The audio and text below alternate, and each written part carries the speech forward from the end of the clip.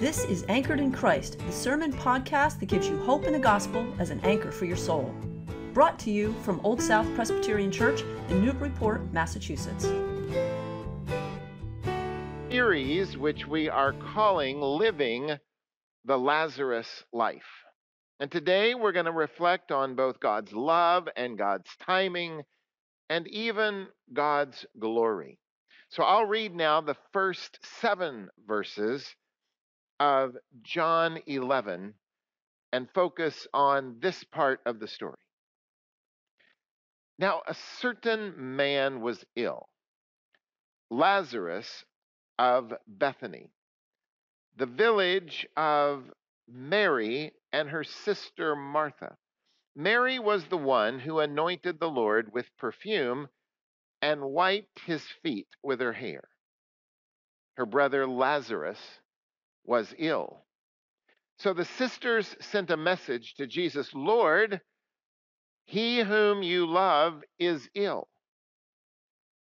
But when Jesus heard it, "He whom you love is ill." But when Jesus heard it, he said, "This illness does not lead to death. Rather, it is for God's glory, so that the Son of Man might be glorified through it."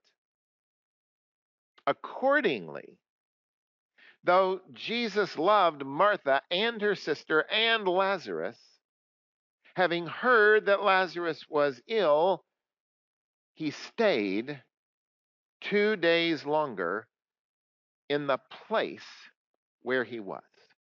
Let's pray.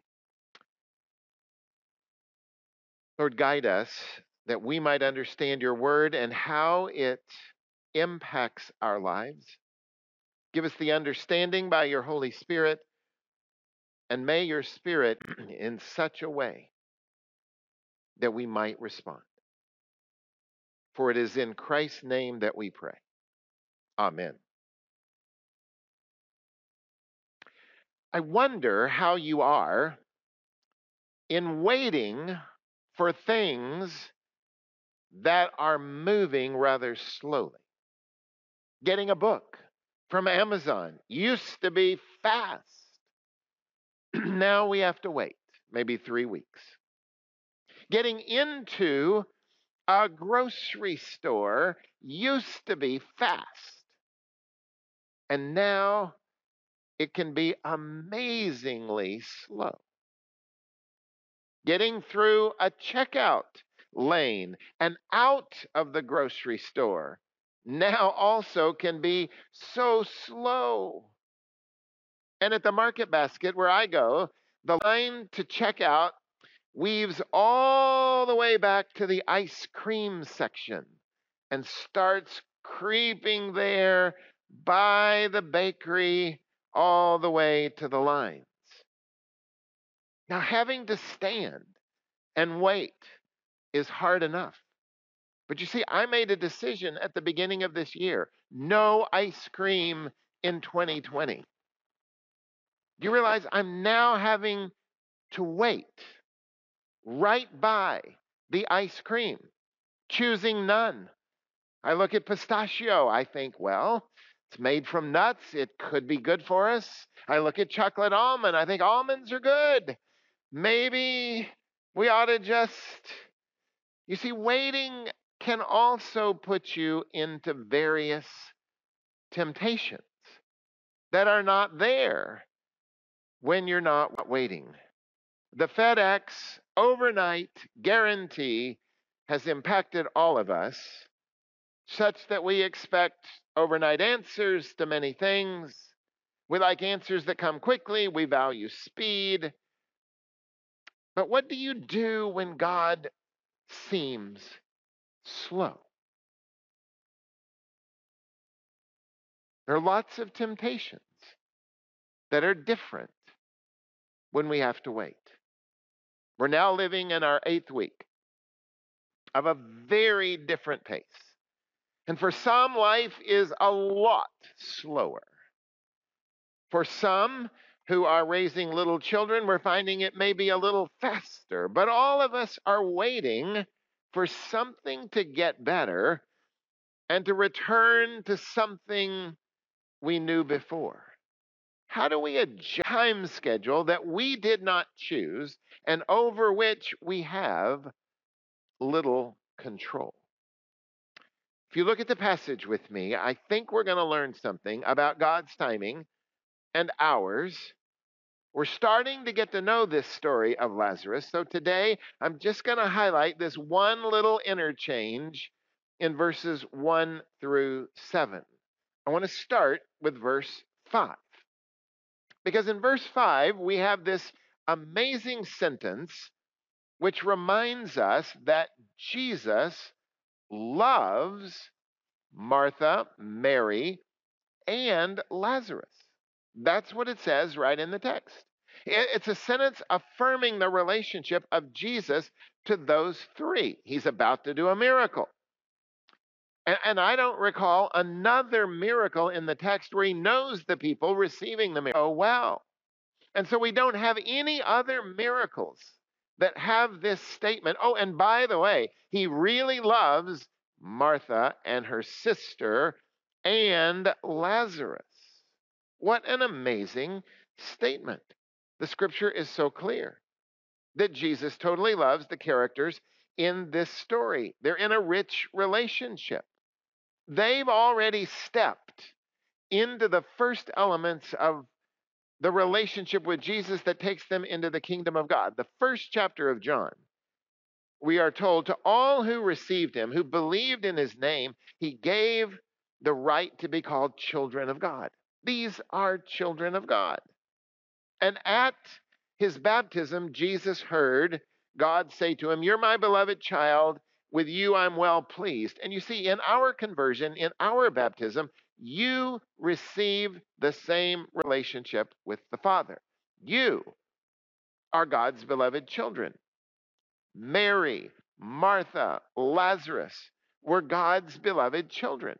That means your relationship with Jesus Christ is absolutely secure.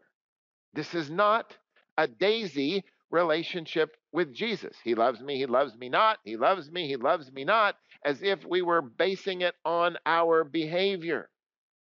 God constantly loves us and cares for us. God never unfriends us. God never blocks our calls and never fails to answer our prayers. But remember that no and not yet are answers to prayers as well. There is much mysterious about the Christian life. It is not simply you put in a quarter, you get a piece of candy at the end. It's not that quid pro quo relationship. It's a relationship of love and development. He loves us and he wants us to grow. So a great line from James Boyce came to me this week in study. Learn to interpret circumstances by God's love rather than interpreting God's love by circumstances. Let me say it again. Learn to interpret circumstances by God's love rather than interpreting God's love by circumstances.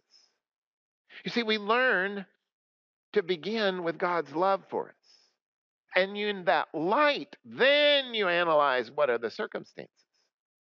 But if you let your circumstances dictate to you, oh, God must not love me now, you must not love me now, you're going to come up with the wrong answer. And when life changes for us, and when it becomes difficult, for many people, it becomes hard to know that we are loved. This relationship of love is cultivated day by day. It's the first thing you teach a child about the faith.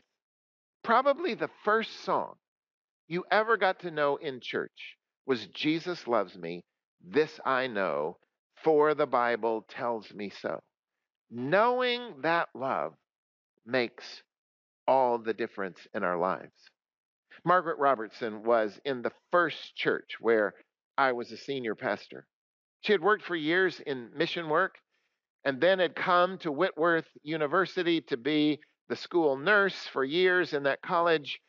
She was nearly 100 when I got to know her.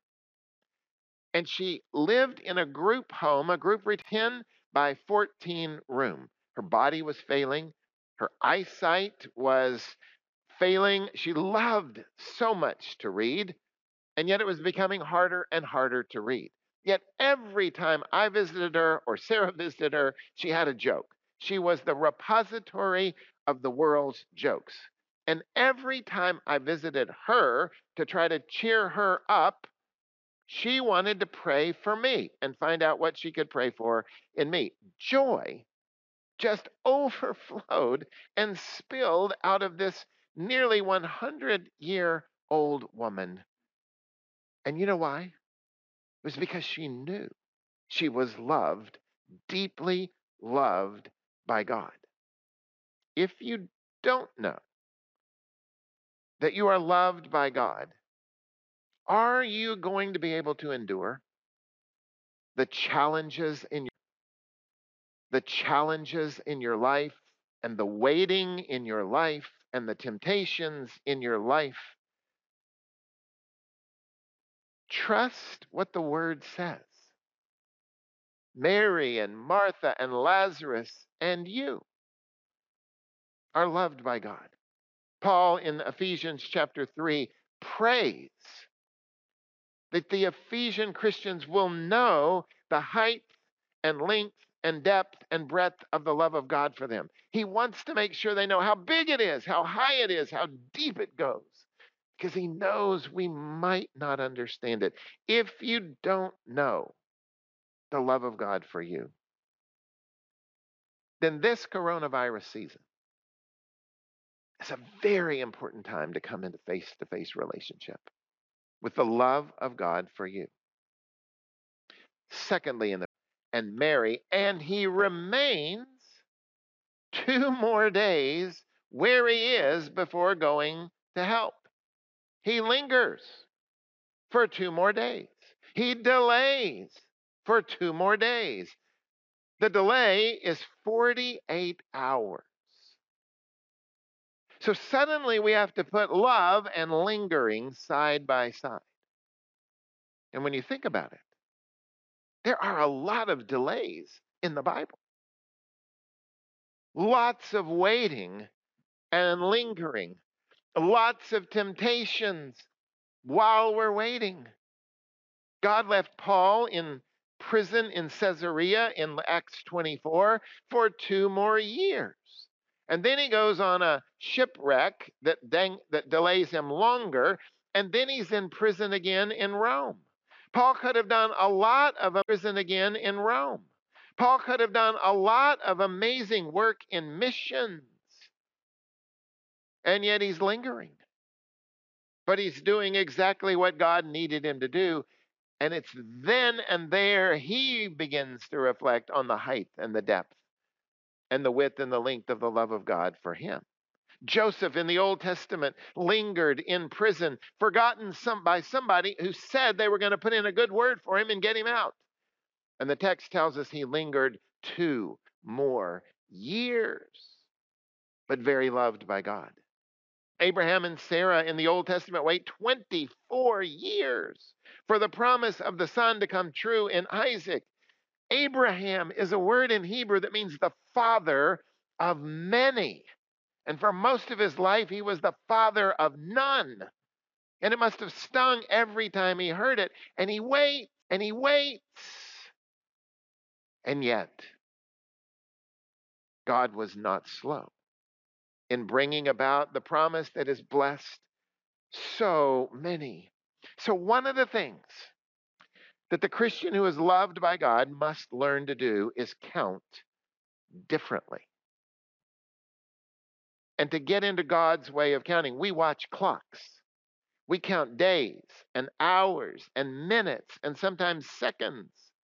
God counts in seasons. 1,000 years is like a day to God, and a day like 1,000 years. You heard it in the passage Sarah read. You see, there are 2 words in the New Testament for time. One is chronos. We get chronology from that word, and that's the ticking of the clock. The other word is kairos, which means appointed times. And the interpretation of your life requires that you pay attention to both kinds of time. When you are loved by God, time functions differently. Love does not forget. Love does not neglect. Love might delay some things. Hint, do not interpret a delay as God's not loving or that God's love is missing. There's something more. Trust God's love when it all seems stuck. Choose to trust when you don't necessarily feel like trusting. In her book, The Hiding Place, Corrie ten Boom tells of a time when her father took her with him on a train to Amsterdam. She was so excited to get to go on a train with him. She had hardly left the house when she began to ask him anxiously about her ticket. She wanted to see it and she wanted to hold it. And her father answered her quietly, I have the ticket, but I'm not going to give it to you until it's time to get on the train. If I let you have it now, you might lose it. But when the time comes, it will be there.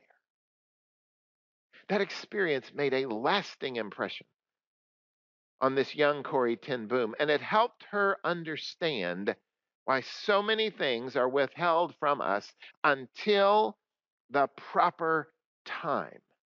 It actually guided her through that awful period of her life when she was in a concentration camp and not knowing what would happen. If we know everything about God's timing now, we might just crumble under the weight of it. Instead, let us trust that we belong to God and that He knows best. The third thing to notice in the sermon is back to verse 4.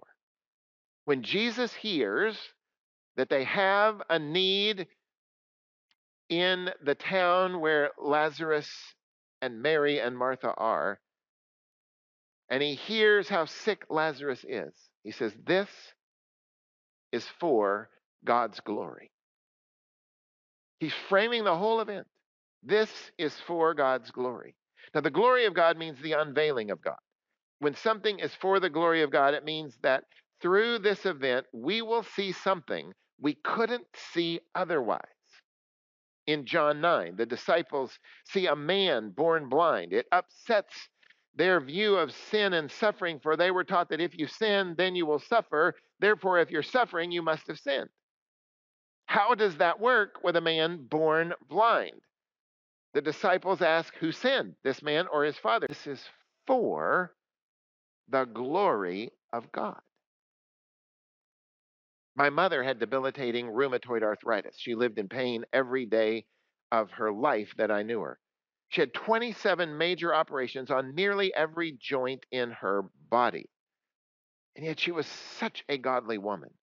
As a teenager, I would question God and ask for her healing. My mother went to all kinds of prayer meetings to be healed, and she never was. When I asked her how she interpreted this disappointment, she said that her life and this suffering were for the glory of God. It didn't add up to my way of measuring, but there's a different measure in God's great design. And living for God's glory was her only hope, and that living for God's glory was her only hope, and that was her favorite passage. It's for the glory of God. So when Jesus arrived, Lazarus had been dead for 4 days. That means, if you do the math, that if Jesus had come immediately, he would have gotten there 2 days after Lazarus had died. He would have been there 2 more days to be present to the family, 2 more days to comfort them, and he would have been too late to touch Lazarus and stop the death.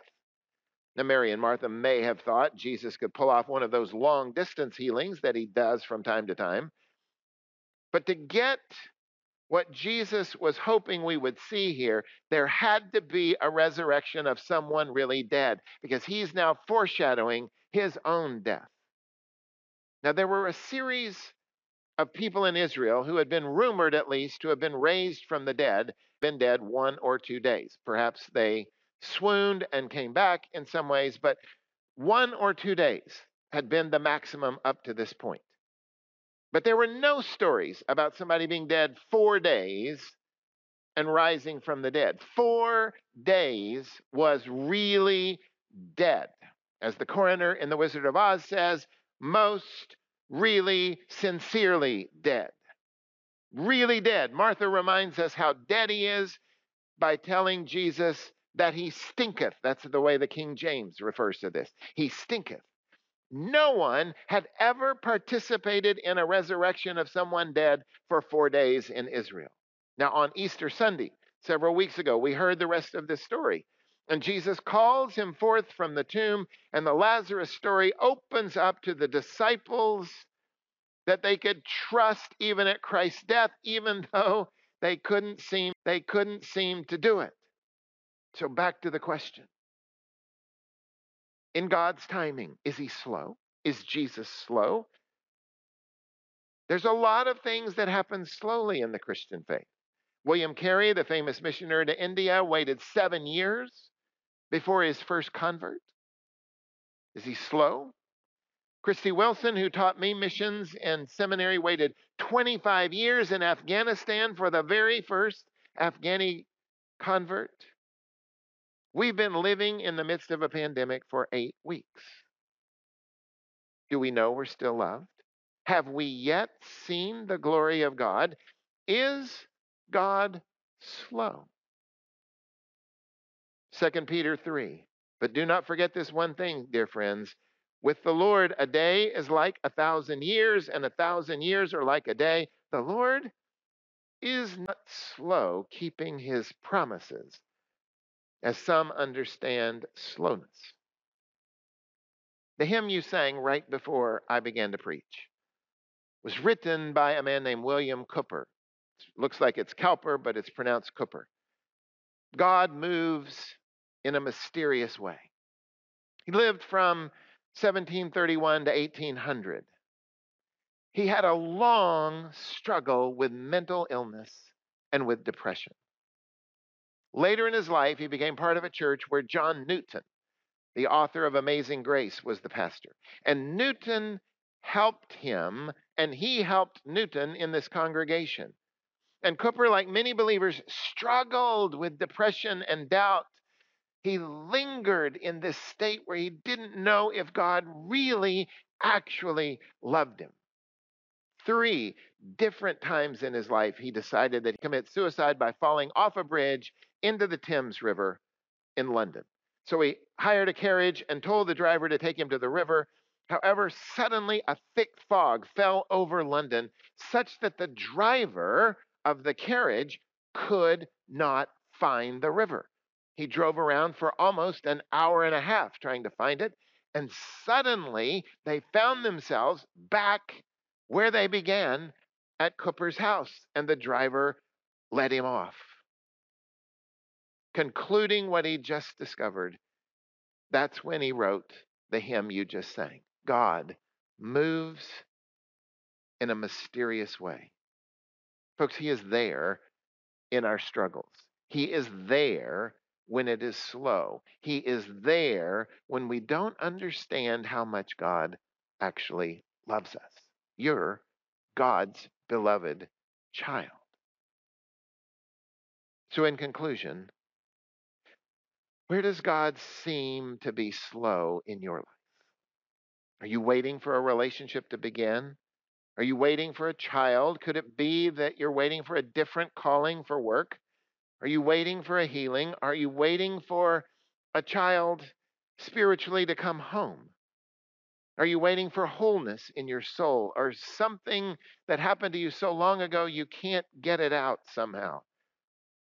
Are you waiting for something big like peace on this earth, or are you waiting something for small like a friend that really cares? Could it be that we're simply waiting for this season to be over? But don't miss God's love, and don't miss God's timing.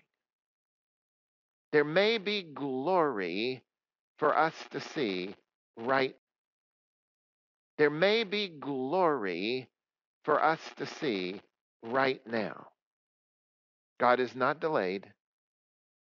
The Lord does love you. Trust it. And watch the Lord work in your very life. Let's pray. Lord, now take this word and seal it upon our hearts in such. Thank you for listening to this sermon from Old South Presbyterian Church in Newburyport, Massachusetts. If you'd like more information about our historic church, or you'd like to find out more about the gospel of Jesus, please visit our website at oldsouthnbpt.org. The peace of Christ be with you.